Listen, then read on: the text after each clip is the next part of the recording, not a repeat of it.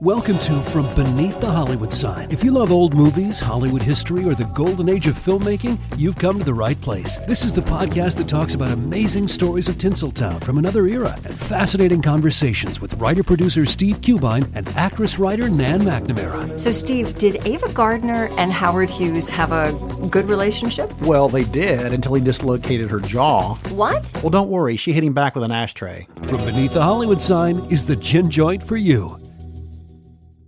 You said you could do it. I rewrote the script because you said you could do it. We rearranged the shooting schedule. We spent a damn fortune preparing for that stunt because you said you could do it. I was wrong, Roger. I'm sorry. You were wrong. He was wrong, Max. He's sorry. He blows a whole goddamn movie and he says, gee, I was wrong, sorry. Okay, new business. Ski does it with someone else, that's all. Why don't you forget it, Roger? I never liked the damn gag anyhow. Who else can do the stunt? Buddy Joe can do it. He's not available. Who else?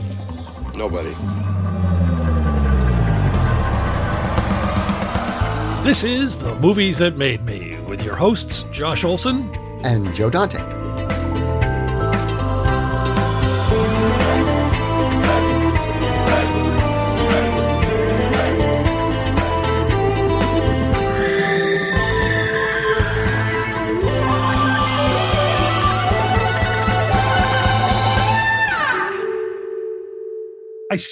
I went back and forth, and then like at the last minute, I was like, all right, let me do it. I'm going to do an introduction to Buddy Joe where he sort of run through his credits. Well, that could take an entire hour. Well, yeah, because I basically what happened is, and I've been working all day, and it's like, my fingers they're precious, they're my tools, they're my equipment, and they get tired and they get exhausted. So I've been typing all day, and then I start typing this list, and I got.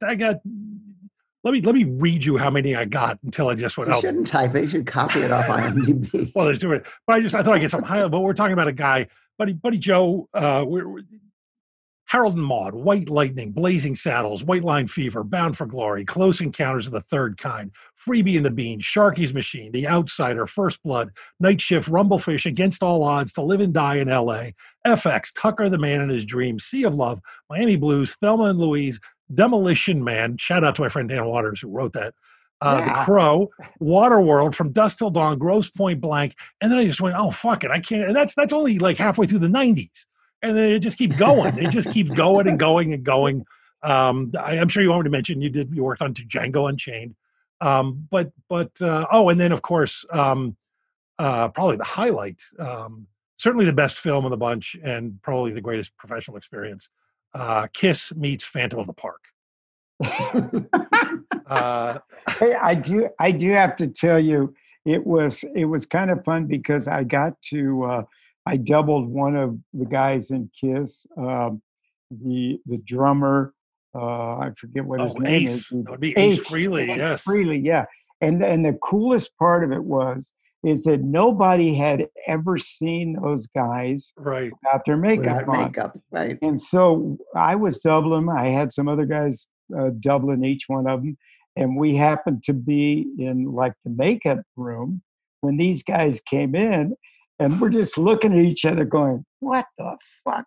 I mean, these guys, no wonder they're wearing all this makeup, because these dudes are like the ugliest guys in the world. Right? And the other good part of it is all those guys wore these platform shoes that were like 10 inches. Right. And so that was my favorite part because, like I'm bordering on 5'9", and when I put these shoes on, I was like a giant of a person. That was the most fun. But it was a great experience. I remained friends with, the tall one with the tongue. Gene Simmons. Gene Simmons, yeah. I remained friends with him off and on throughout the years. And luckily, you didn't have to double him because you couldn't do the tongue thing. I had another guy that had a tongue, a stunt guy, just worked out this way that had a tongue exactly like him. It was weird. And the other guy, one of the other guys, he had to do a lot of tumbling and stuff like that. So I had this tumbler, this world-renowned tumbler from UCLA, but he was black, right? So I just said it doesn't really matter because they're in If you put makeup. enough makeup Yeah, on them. exactly. Yeah, you couldn't tell the difference. And the guy was just fantastic at what he did. One day we're in the makeup room, and the guy he was doubling saw what was happening, and he went ape shit. That wouldn't work right now. But anyway, it was funny you brought that up. I just that one jumped out. No, it's nice. It must have been nice to finally get to work on a prestige project. Oh yeah. Yeah, I mean, I had enough of Hal Ashby at that time. Yeah, those hacks, those kind of guys that were just Spielberg. Yeah. Well, our guest is so thrilled and honored to have you. Buddy Joe Hooker is one of the greatest stuntmen this business has got, and that's I don't know what else to say. Thank you for coming on board, Buddy Joe. I'm also a second unit director. Let's get that straight. Oh well, yeah. Do you want to? Can we? I know we've discussed this. I have a rant, and Buddy Joe shares my feeling for obvious reasons. No, it's absolutely bonkers to me that the Academy of Motion Picture Arts and Sciences has got a division for, not to knock them, they do very important work, for PR people, but there's no division for stunt people. And stunt people, because some of our listeners don't, hopefully lots of our listeners don't work in the film business. You guys don't just jump in front of a camera and beat each other up. You design and direct and act. And I mean, it's a massively important creative contribution to the film. And we even get to work with the writers now to get. Well, only if you behave. Only if you work with Josh Olson. That's right. Yeah. But it makes me insane because I think of sort of all the great stunts and all the scenes, and I mean it's they're created and they're crafted and they're designed and they're written and they're directed and and you guys do it, and it's mind-boggling. And I've been in the academy for like 25 years now, and there was 12 of us that they brought in to organize a category, right? So it's been about a little over 25 years that we've been trying to do this. Our last, the Academy, that ran the Academy, she was, her background was a PR person. And we had some meetings with her, and she actually sat there and said, I really don't know what you guys do. What is a stunt coordinator's job? And it was like, we were just like tongue tied. You couldn't be referencing the lovely Dawn Wells, could you? Yes. And the other one. But anyway, it's just mind-boggling that in the old days, I understood it, is that actors and directors, producers, they wanted everyone to think that the actors were actually doing the stunts, right, which we all understood that perfectly. But the studio audience nowadays is very sophisticated. They know the difference. When you think about, the top grossing films every year, and some of them of all time, Academy Award winning films are action oriented. Yeah. I mean, I don't get it. It's the Academy, Jake. Yeah, just walk away. Well, and that's the only way to explain it. But it used to be this old boy network that you understood where they were coming from. Right. But it isn't that way anymore. I mean, these people are very sophisticated, I think. I'm not sure. But it's very weird. Anyway. Well, they didn't used to be. And then Quentin gave it all away last year by making a movie in which character was a stunt guy and giving it all away. Which actually was, I don't want to be prejudiced, but was the best part of the movie. You know? I agree. I agree. Brad Pitt was amazing. But Buddy Joe, like everybody on our show, loves movies. Love them. Fair to say. Fair to say. And has come in to discuss, tell us about a few of them that have inspired him along the way. I guess most of them are probably sort of action related, at least. Is that the? Well, yeah, but when you were a kid, you must have watched I'm even going to tell you, like. When I was a kid, you know, we had I went to a lot of films, and it was like I think 25 cents or something like that to get in. And some of the films that I really enjoyed, which is like you know, those old Sodom and Gomorrah ones, those old kind of like you know, the guy Biblical epics, yeah, that had all this cool stuff in it. It was very entertaining, and so you know, I saw a lot of that kind of stuff. Just a little backstory: my father was a stuntman, and both my uncles were. So I grew up in the stunt world. I did my first stunt when I was 12, and then when I was 14, my father decided that I should become an actor, and instead of following this stunt route, because he knew the travesties of what that was like. And so I became an actor and did a lot of stuff. And then in my late teens and early 20s, I decided that I wanted to become a stuntman. But when I was doing the acting thing, you know, you go see all those kind of movies at the New Art. You see all the Kurosawans, John Cocteau, one of your favorites, all those kind of people when you're an actor. So later on, when I became a stuntman, there was some of those directors kind of still like had a hold of me in a way. So I started revisiting uh, Kurosawa, for instance.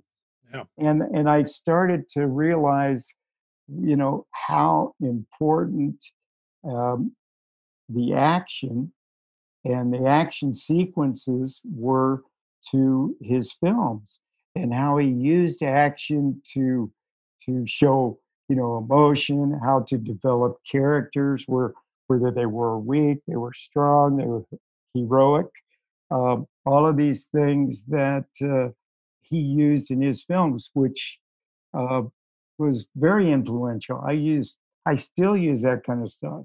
You know, he was the epitome of framing and camera work and all this kind of stuff. So I've got a stupid question that one of you could probably answer. Did Kurosawa design and direct his own stunts, or did he have?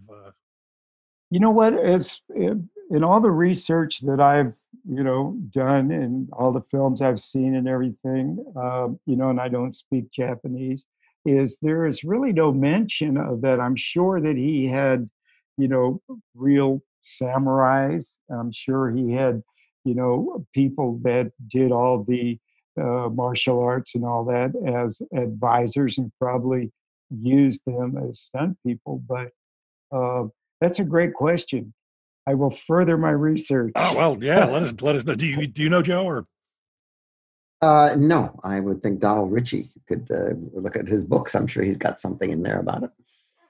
Worth finding out. Well, what were some of your favorite Kurosawas? My favorite, of course, was probably everybody's, was Seven Samurai. Kagamushi, I like that. I like Ran. I think Ran's the one where he introduced color, right? No, he'd been doing color films for a while. I mean, there was black and white and color. Well, it was yeah, I remember it was so rich. I remember thinking, oh, it was unbelievable. You know, this is a movie that you could take any frame and hang on your wall. Well, speaking of framing, I mean, he was a master of CinemaScope. Yeah. I mean, his widescreen movies are so well designed and so graphic in their high and low, and you know, all these movies where the action is spread out over my favorite format is black and white scope, and he was a master of. just his composition of the way he placed his actors and the amount of them, and sometimes one person in the scene, and his camera movement from the back of someone to the front to around. And he was one of those directors that, a lot of people didn't do that for years, that actually cut on the move when something was on the move. Now, big influence on Sergio Leone. Yeah. Yeah. Huge. Well, I want you to note, our listeners can't see what that is. That's an Italian poster for High and Low behind me. Is it? Yeah. Oh, cool. I mean, there are so many films that he did that were just phenomenal.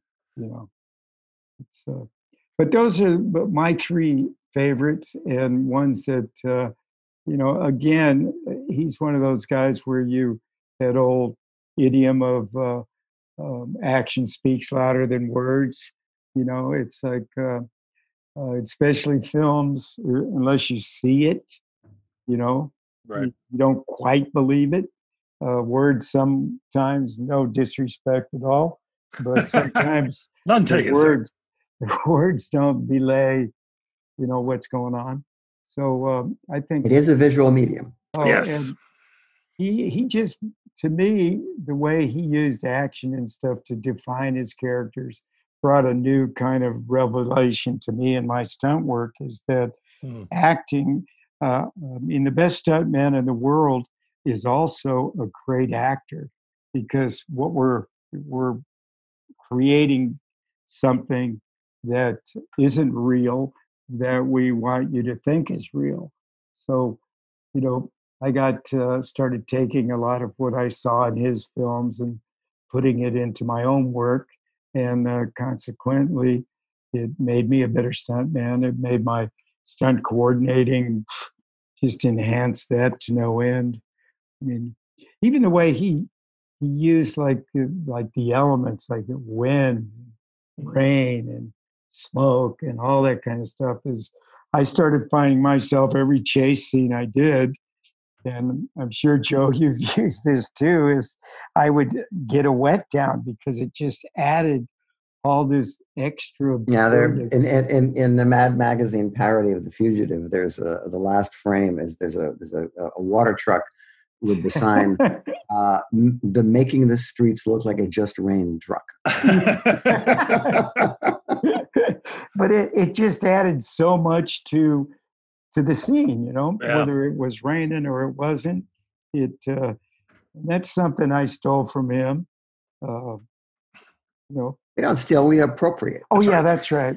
We acquisition. We reacquire. Mm. I don't even think it's that. I mean, once you've done it, you've pretty much put it on the table for anybody else to pick up. So it's, Yeah. And it's like stunts. Everybody say, well, hey, we want to, in this film, we want to do something new. Well, everything's been done. It's the only thing you could do is reapproach it, reassess it, and just do it better. Yeah. What did you think of Mad Max Fury Road? I thought it was the latest one, right? Yeah. I thought it was brilliant. I mean, speaking of trying to make things that we've seen before appear to be new. Yeah, I mean, as far as story goes and all that kind of stuff, there was none of that. But just seeing that extravagant stunt work and how they we reapproached it and did stuff that nobody had ever seen before. Although it was still, stunt work. It's still in the ballpark. But what do you think about the trend now toward the fact that because CGI exists and because the audience is so sophisticated about it, that when they see something that's like a stunt, remember James Bond movies used to always start with some guy skiing off a mountain or some incredible stunt that was, a real stunt, and whether it involved wires or whatever, it was a stunt. It was really happening. And now people, I find, are a little more jaded about it, because even if it is a real stunt, as it was for the most part in the Mad Max movie, they tend to just go, oh, well, it's not real. It's a cartoon. It's not really happening, which I think is really sad, because, so much of the impact of the stunts and the action scenes that we've grown up loving were things that actually, if they weren't really happening, they certainly were to a great degree taking place in front of a camera. Yeah. Exactly. I'm really, I'm so over CGI. I know there's a place for it, um, but it's just gotten to be such a thing that it's very hard for me to even watch it. The editing style now, that right when you're starting to enjoy a bit of action, they cut away 18 times to something else. My feeling is I think if people really want to do something different as far as stunt work goes, is like Joe said, is get back to real time stuff and to get back to doing stuff that was real, which I think the audience nowadays would find that very refreshing. And in the old days, when you saw that stuff happening as a film goer, as a person in the audience, you had a tendency to get into it. Right. That you could experience what was going on. With CGI, I think the audiences are really missing out on enjoying what's going on.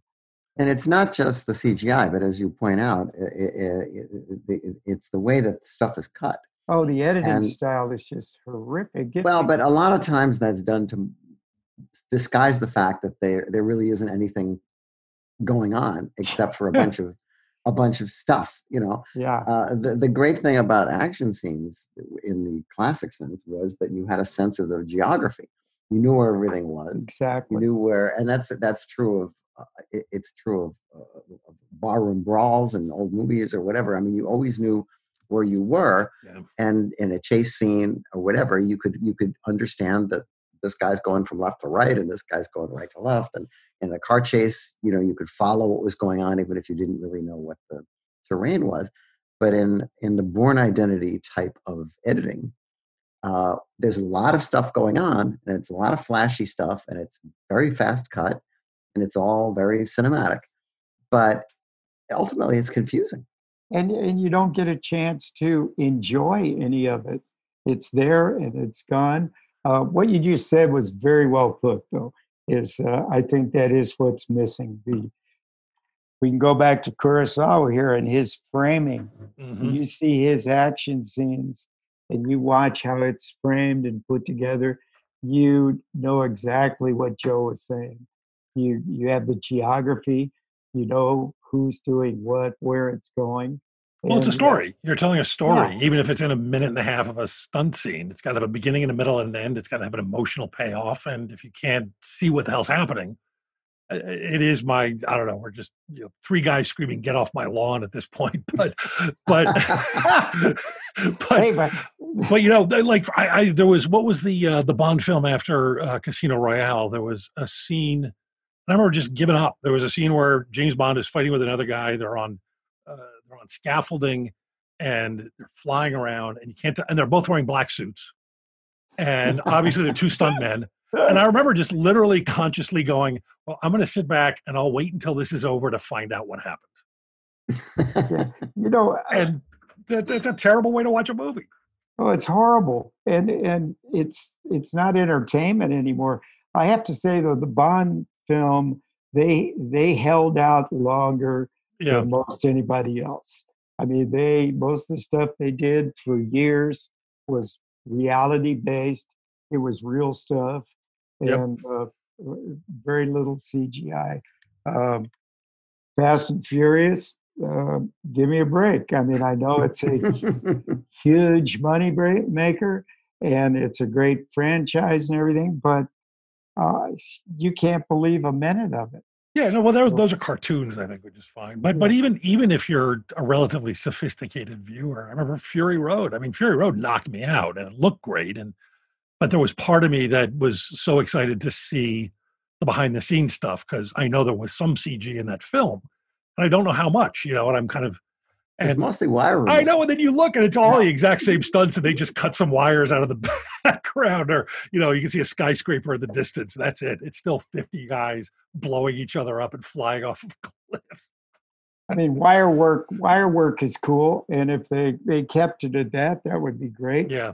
Uh, I mean, we've been doing wire work since I did Strongest Man in the World and Computer War tennis shoes at Disney. But Love those films.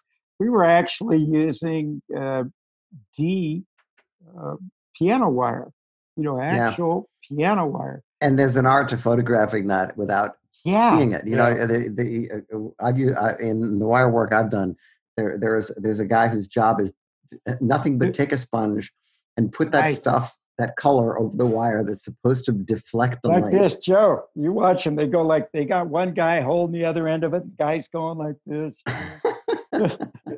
for days and hours. And I think the idea that now we can get rid of those things with CGI is great. Yeah. Just like I think it's fine that the wires holding up the Martian machines in the War of the Worlds, which were mostly hidden by Technicolor because it was it was a little fuzzy. And now, the transfers are so much better, you can see the wires better. And so they've gone back, and it's supposed to be very controversial, where they've gone back and they've erased the wires. Well, they should have erased the wires. The whole idea of the people who made the movie was they wanted you to believe what was happening in front of you, And so, of course, they should take advantage of that. And that's one of the best uses of CGI, I think. Yeah, it used to be called plate shots. Remember those? Sure. Mm-hmm. It was like you would do a plate shot, and then you'd do the stunt, and then you would juxtapose them, and it would be great. Yeah. And people loved it. Well, this is definitely a get off my lawn kind of episode. So, Joe, you're going to be happy about this. I'm working with a film with Josh and John and some people, some other good producers. And we're going to make a film that you are going to love to see because it's going to be real stuff again. That is the hope. And it's about, real quickly. Hey, we're recording. We're recording. Don't okay. I can't tell you, but when we're done, I got to talk with Joe about this. I want to get. Is this a secret project that no one is supposed to know? No. But it's early stages. Yeah. Okay, I'm sorry, I forgot, but I'm excited. He's afraid you'll jinx it. Yeah, but you won't be the first guest I've threatened to beat up. Joe needs to hear this because he'll be excited. Yes, we'll tell him off the air. It's off the digits, I guess. Yeah. Yes. Okay. But so much for our poor audience. I'm not going to give my stuff away for free. Got to make a living. Even somehow. Hey there, I'm Dylan Lewis, one of the hosts of Motley Fool Money. Each weekday on Motley Fool Money, we talk through the business news you need to know and the stories moving stocks on Wall Street. On weekends, we dive into the industries shaping tomorrow and host the experts, authors, and executives that understand them. Tune in for insights, a long-term perspective on investing, and of course, stock ideas. Plenty of them. To quote a listener, it pays to listen. Check us out and subscribe wherever you listen to podcasts. With, Raiders of the Lost Ark, most of that stuff was for real. Sure. Sure. A lot of it. So we can still do it. Oh yeah, for sure. So let's move from Kurosawa into some of the other stuff. Bullet. That was kind of influential. Who was that? Was that Steve McQueen or something? Yeah. That was little Stevie boy, and Steve. I have to say, he was he believed a little bit of his own publicity, but he was a great guy, and was really good. A great motorcycle rider. Raced in the desert with us all the time and was a great driver. And so that film I thought was great because, of course, it was one of the first car chase movies. They weren't getting off the ground too far, but it was the highest jumps that had been done at the time. And again, here's where you used action to define this character. Right. There wasn't a whole lot of dialogue in that movie for Steve, but when he got in the car, this guy was a badass. He could do it, and you actually saw him do it because he did most of the driving.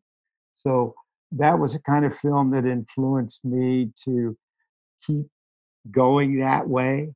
and keep doing bigger and better stuff. The I couldn't wait to get a movie where we could do car jumps, where we could go from 2.5 feet in the air to 15 feet in the air.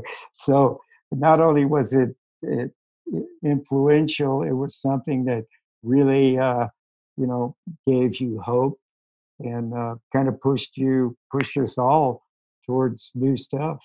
Yeah. So it was good. That's such an interesting film too, because it's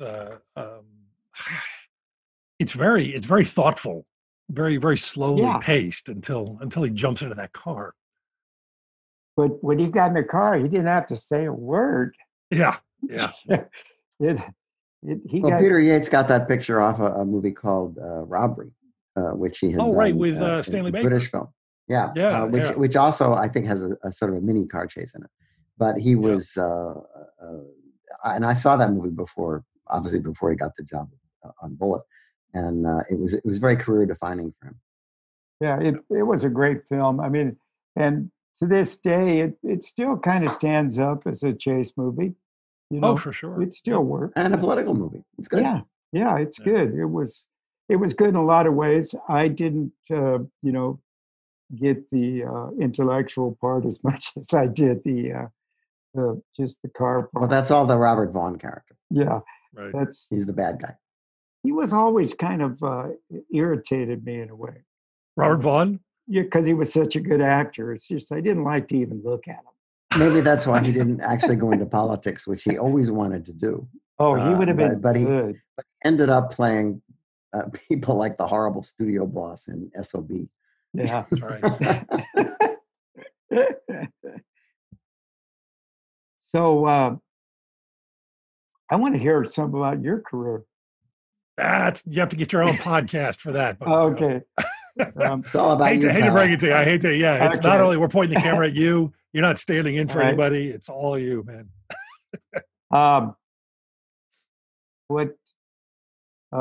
Vanishing Point. That was a good one. Oh, now there's a movie. Yeah. Now there's a, I related to that guy, Kowalski. That picture didn't exactly set the world on fire when it was new. No. But it had even when it was new, it had a tremendous following among not just car buffs, but a sort of a whatever you'd call the counterculture. Yeah. At the time, and the kids, and the ending, where the car goes so fast that it disappears, is like if you were stoned, I'm telling you, this was a movie you couldn't forget. Yeah, it was one of my favorites. It was really good.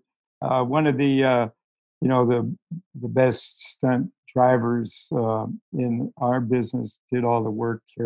Kerry Lofton did all the driving. I don't know if you remember him or not, Joe. Sure. Yeah. Oh yeah, no, I was aware of him at the time. And Bill Hickman, all those guys. Bill was probably drunk at the time, but he did some. While he was doing the driving. Oh yeah, fantastic. Yeah, don't do this at home, kid. It's tough. If you're going to do that kind of driving, no wonder you get drunk. Yeah. I also loved the nod to that in the Limey, where Barry Newman shows up and he's playing Peter Fonda's lawyer, and just the instant that Terrence Hill takes off in his car, Barry Newman leaps behind the wheel, and they don't need to explain it. He's just a demon behind the wheel as soon as he gets there. It's such a great moment. So I saw that picture before it was released, and there was a scene which they subsequently cut out where he picks up Charlotte Rampling. What? And she's a hitchhiker. What? Charlotte Rampling, really? Charlotte Rampling's in Vanishing and Point? They have a love scene in the car. What? Really? Yes. And this is, I was reviewing movies for a trade magazine in Philadelphia, and I would see all the screenings of the new pictures. And I saw this one, and I was a big Charlotte Rampling fan. Who wasn't? Who wasn't? Yes. And then when the movie came out, she wasn't in it anymore. And I thought, well, it could be because of the nudity, because they had that nude motorcycle driving, which was also fairly cool. Really cool. Apparently, nobody could decide whether this was supposed to be a dream sequence or whether it really happened. And so they eliminated it. And I don't think it's ever cropped up That's a bummer. That's terrible. Joe, What? this is the world we live in. I'm looking at it right now. You're looking at what? Kowalski and Charlotte Rampling from Vanishing Point. It's No way. There's this thing called the YouTubes that all the kids have. But it's a missing scene. It's the scene. It's the scene. It's the whole. Really? This is insane. Can you forward that to me when we're done? Sure. How good is it?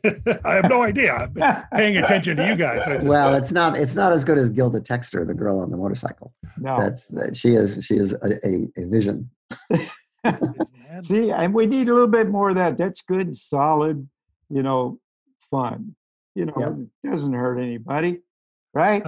Now here's the thing. This is terrible. This is bad podcasting that I'm doing right now. But it says it was cut from the U.S. version, but was left in the U.K. version. Oh, well, there you go. And this is 1080p. This looks like it's off of Blu-ray. Wow. Well, crazy. That's why we crazy. This is the world we live in now. Well, cool. Well, what else do you got for us there? Well, I think on my list was Easy Rider. That had more of a profound intellectual effect on my career. Really? When I walked out of that film, I felt like a complete different person. I was free. I felt like that, I had just thrown away all this baggage that I had a new freedom as far as being a stuntman. I didn't have to, go along with the plan of doing the Old Boy Network, the Stuntmen's Association way, where they dictated how things were done. It was like I was like a renegade now, and I loved it. And it just gave me this whole new approach and made everything I did, not in a bad way, but in a good way, a kind of anti-establishment.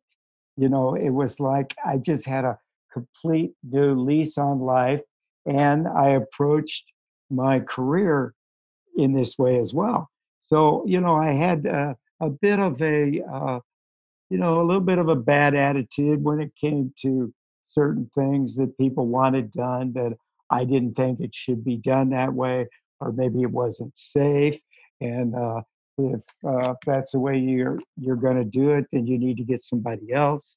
That kind of feeling, which ended up being the proper way to go. I think I'd probably saved some serious injuries, and there's always a way to do it, I would tell them.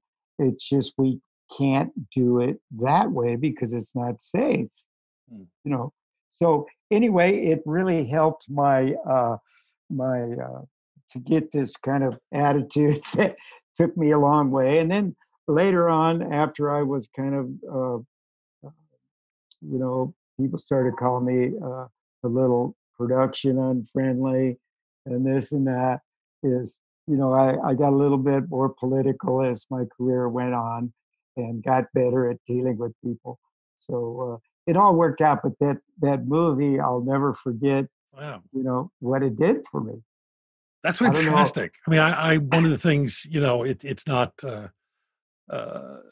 I'm not of that generation, and it's always a movie that sort of looked at as an artifact. And it's there's some movies that are so of their time and place, and just it's so interesting to hear that it had that effect on you. Well, it was the only film that I can ever really say, aside from The Exorcist, it's the only film that I ever walked out of with some huge revelation and inspiration. It was like, maybe it was a little negative, some of it, but in a way, it all turned out really good. So The Exorcist, did you go to the priesthood, or what was the? Well, no, the deal is that I hadn't worked with Billy Friedkin yet, so I didn't know, too much about the film, other than that everybody that saw it were puking and they didn't want to get the demons and everything. And I was working with this director at Disney His name was Vince McAbeedy. He did like every film that Disney did, and I did like a ton of films with him. The reason I brought him up, he was an ex-ordained priest before he became a director. So one day I go to him, I go, Vince, listen, I want to go see this movie, but I'm a little apprehensive because I don't want to get possessed. I hear that this thing has really weird effects on everybody. So I talked him in to going to the film with me. So I went to the film. It turned out great. I didn't get demonized or anything. That you know of. That I know of. Maybe I got some good demons. Who knows what pernicious influence it had on the rest of your career. Later on, I had the opportunity and the good fortune to do 6 films with Billy Friedkin. And some of the stories that he told me about the making of that film like blew my mind. And at some time, the three of us, I mean, I'm sure you've heard a lot of them, but he's been on the show. Oh, Billy is just one of my favorite people in the world. He's a great guy. A lot of people see him in different ways, but I think he's a genius. He's like best thing that ever happened to me in my action career. And again, I would just at this point I would like to say that some of these films we've been talking about had an influence on my career, but what really shaped my career was I had the opportunity to work with some incredible directors who I learned just so much from, like Hal Ashby, Billy Friedkin, Francis, Steven Spielberg, John Abnett, the list goes on and on. So my career is pretty much based on what they did for me as directors and as friends and as people that were willing to take a chance and do things and give somebody a chance and to be free with their talent and everything. It's why I got to be where I am. Yeah. It's because of those guys. So directors are the people, in my opinion, that make it all happen.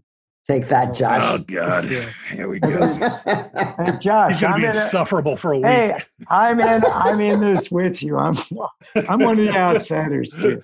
But anyway, I just wanted to put that out there too, because I can't take all the credit. I got to give it back to them. So, and who else inspired me? Jackie Chan, Buster Keaton, the Three Stooges. I mean, but buddy, who has more broken bones, you or Jackie Chan? Actually, I hate to tell you this. I hate to tell you this, but I have broken very few. I broke my ankle, and I had a rotator cuff surgery. And just last year, I had a little back surgery. But for 65 years of mass mayhem, it wasn't bad. I was very lucky. And somewhere along the line, I think I had a good gene pool. My father gave me some good genes, and there was a little bit of luck and so forth. But Jackie outweighs me by hundreds of bones. Oh yeah. He, I got last year. I went to was invited by Jackie to come to his action film festival in Beijing, and got to spend some time with him and hear. I'd heard all the stories, but to hear some of it from him was mind-boggling. And that guy is unbelievable, and he is still going strong. I mean, he doesn't do the crazy stuff, but he's still doing. Oh yeah. I mean, yeah. he's got 2 stunt teams that are phenomenal that he works out with all the time. You know, the guy is just, it was a real pleasure and made me a little bit more humble than I really am, Josh. Hard to believe. To know that people like him exist in the world. Yeah. I mean, he is really a treasure. So as far as that goes, Joe, I like to tell people that I did more. Like Hal Needham he used to sit there and brag about all that shit, and I would say, Hal, you can't tell people how many things you've broken because it sounds like you're really not good at what you do. You know, you can't do that because you're a great stuntman, but you do break a lot of stuff. So, and there was another guy that was quite a pleasure to work with. I learned a lot from Hal and Bert, and got to do a lot of those films, you know, the Southern films with Hal and Bert. So my career has just been, I don't know why I deserve this. It's just been amazing. Just wished I could do a little bit more. That's all. Plenty of time left. Yes. Yes. My wife won't let me do certain stuff anymore, though. Well, that's probably, wise. Probably smart. What else you got for us there? What do you need? Give us another movie. Look at my list I gave you. No, we don't acknowledge that you gave me a list. This is a. I mean, there's no list. There was no list. I'm cutting that. The list. No, you didn't give me a list. The list I gave you. Yeah, I'm saying I'm pretending I didn't look at it. Okay. We talked about Raiders of the Lost Ark. Barely. Well, those are films you worked on, but what? No, I didn't work on. No, he didn't work on Raiders when you were a kid. Besides Japanese movies. Yeah, he didn't work on Raiders. On that movie. Yeah. What about Raiders? What was? Yeah. What was your response to Raiders when you saw that? I was really pissed off that I didn't get to work on it. Oh. But back in those days, you know, there were like these two camps of stunt people. There was, the Stuntmen's Association, and there was our group, Stunts Unlimited. And so, when we broke away from them, they vowed never, ever to hire us, have us on a set or anything like that. And so although we were buddies with a lot of those guys, we didn't get hired on it. But there was some Terry Leonard did some unbelievable stuff on that film. Yeah. You know, the thing where, and it was like, Stagecoach is one of my favorite movies because I grew up in a Western stuntman world. And when you look at that, you see real stuff happening. Yeah. And way back then when it was a new movie to me, I still enjoy it. And I even enjoy it more watching it now just because you cannot fathom the stuff that they did. But in talking about that is that Terry Leonard's a Western guy too. He started doing Western stunts. And the thing that he did on the truck was an old time Western deal where, the good guy transfers from his horse to the stagecoach, goes over the top, takes the lines and tries to stop the runaway 6-up team, but that doesn't work. So he leaps from the boot of the stagecoach to the wheel team, to the next swing team, and then leaps to the lead team and tries to stop them there. That doesn't work. So then he goes down on the single trees, they call them, which are the tongues that hook it to the stagecoach, and goes back hand over hand, right where he gets to the front wheels of the stagecoach. He lets go and shoots out the back end, right? Sometimes they would, as they go out the back end, he would grab the back of the stagecoach, get up, and try to do it again. So anyway, Terry took that old-time stunt and re-evaluated it Right. and Yeah. did it for Raiders of the Lost Ark, which was the same thing. And that was And- the original was that was Yakima Canutt, right? Oh yeah, Yak great. Yak did the original one. He was phenomenal. He was like probably one of the best six-up drivers there was. You know, back in those days, there was a ton of cowboys because that was the only kind of films that were being made Right. until the Wild One came along with Marlon Brando, right? Oh, sure. Yeah. Yeah. And And motorcycles. yeah, so you know, it was another reinvention of an old stunt where we talk about everything's been done, but we can like reinvent them and do it again. But that was one of my favorite stunts ever. Yeah. And I got to say, and I hope you don't storm off in a huff in the middle of this for me saying Oh, it. I will. There's so many great stunts in that movie. Yet the one that to me that I always it is so memorable that I have such affection for, and then you find out the story behind why they did it, is the one where the guy comes at him with the swords, and he's just too fucking tired. And he pulls his gun out and he shoots him. Yeah. And then, you find out, what was it? Harrison Ford was sick or something, and they didn't want to do the scene, and somebody came up with this idea. Yeah, supposedly they had a big fight sequence that they had a whole thing choreographed, and he was. Yeah, but to me, I like that better. Right? Yeah, Much better. Yeah, it was great. but it doesn't work if you don't surround it with other great stunts. No. Yeah, it was. But it was. But if it had been Greedo, he wouldn't have shot first. That's no. right. What else? Well, you did. Were you going to talk about the Wild Bunch? I just had this psychic. The Wild Bunch, yeah. The Wild Bunch is that I forgot to mention Sam. Yeah. I had an opportunity to do a couple of films with Sam too, and looking before I even worked with him, but looking back on the Wild Bunch, it was Sam had this approach to action that was very innovative. Everything that he did. Again, I think he took some pages from some of the old-time directors in the way he set things up.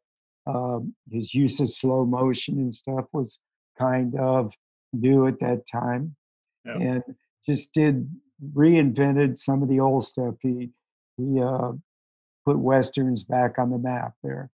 So that was one of my favorite films. It kind of influenced me to kind of get back in the saddle and hone up some of my old equestrian skill sets because then I got to work on a lot of other westerns, which I just love. It's the hardest stunt work you can do in the business, though, is westerns. They'll go out there and they'll dig a pit and put sand and everything in if you're going to fall a horse, right? Because you can't hurt the horse. But when you're out there hauling ass on the back of a horse, as fast as you can go, and you're following the insert car, and they go, okay, now, boom, you get shot off. They didn't prepare the ground for you. Oh, it's just like you hit where you hit. But that's the way it goes. But it's Western stuntmen are the toughest thing going. They're like hard as nails, and so I that kind of got me back in the mode. I still watch that one every once in a while.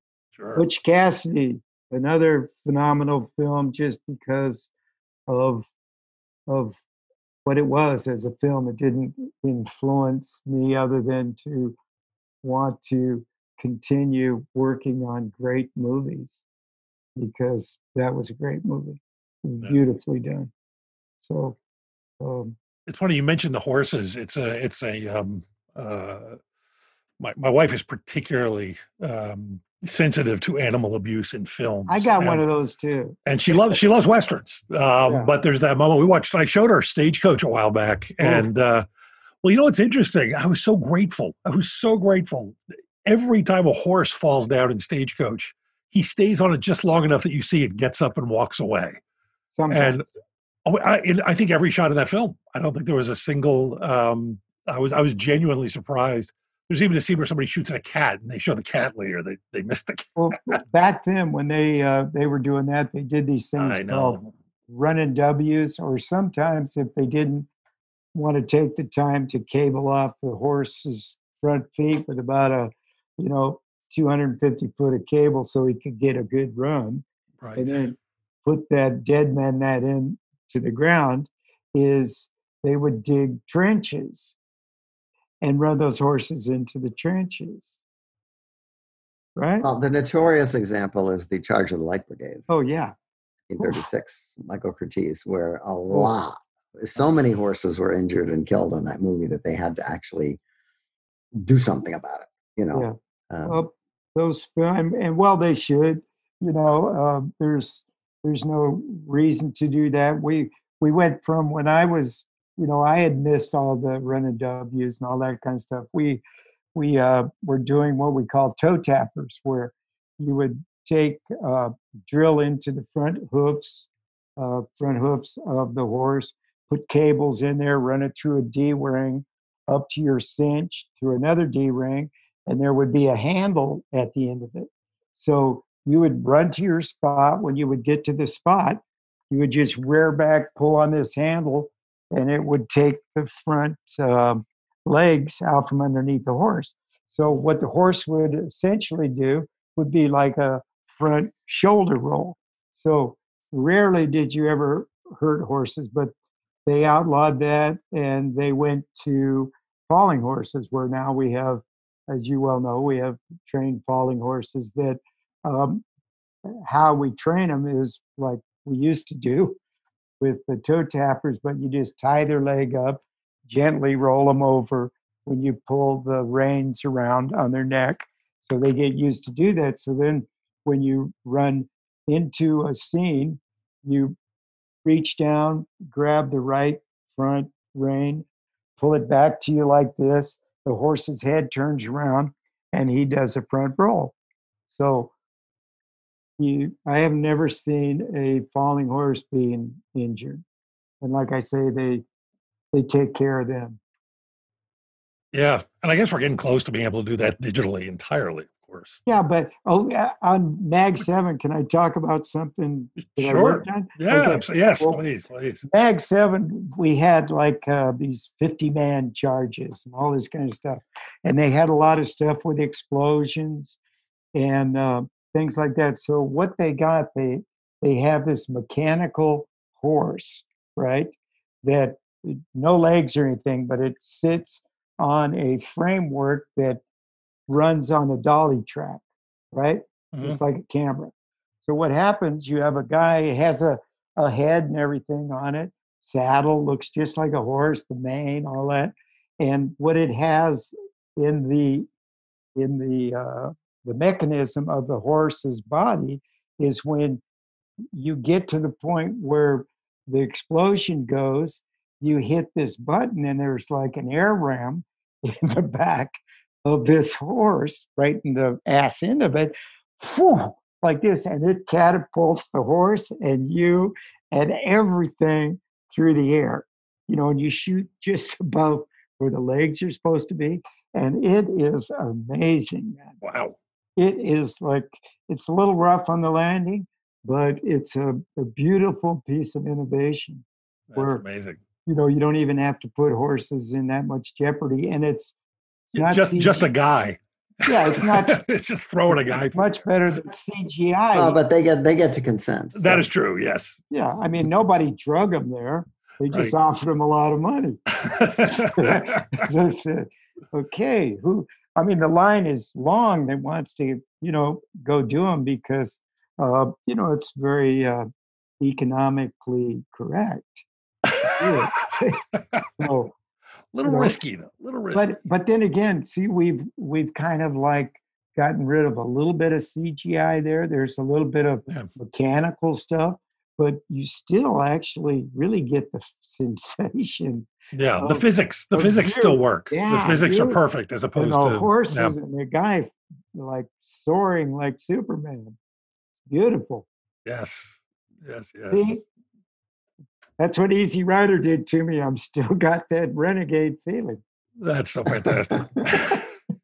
Well, buddy Joe, man, it's been fantastic sitting here and talking to you about this. Not every day we have a legend. Yeah. Well, that is. I'm looking at a legend. I'm looking at two of them. So, thank you very, very much. It's a humbling experience to sit here and talk with you guys and, talk about yourself. I have a bit of a hard time doing that, Oh, I don't know. I think you did okay. You did pretty damn good, yeah. But, at least I didn't tell you that I was like the greatest stuntman in the world. There's some guys that'll do that. Well, you got us to say that for you. So that's right. That's our job. Yeah. There's actually an email, Joe. He said I had to say that or he wasn't going to come on, and not to. I just sincerely, I want to thank you, Joe, and thank you, Josh, for this opportunity. It was really a lot of fun. Hopefully, the people that listen to it will enjoy it as much as I did. I guarantee you they will. It was a pleasure. Thank you so much.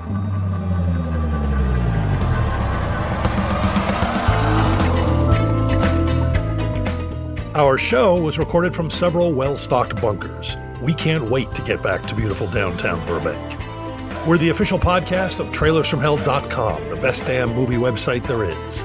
Our engineer is the composer Don Barrett, who also transmogrified, produced, and created our theme song. This is Josh Olson for The Movies That Made Me. Stay safe out there, folks.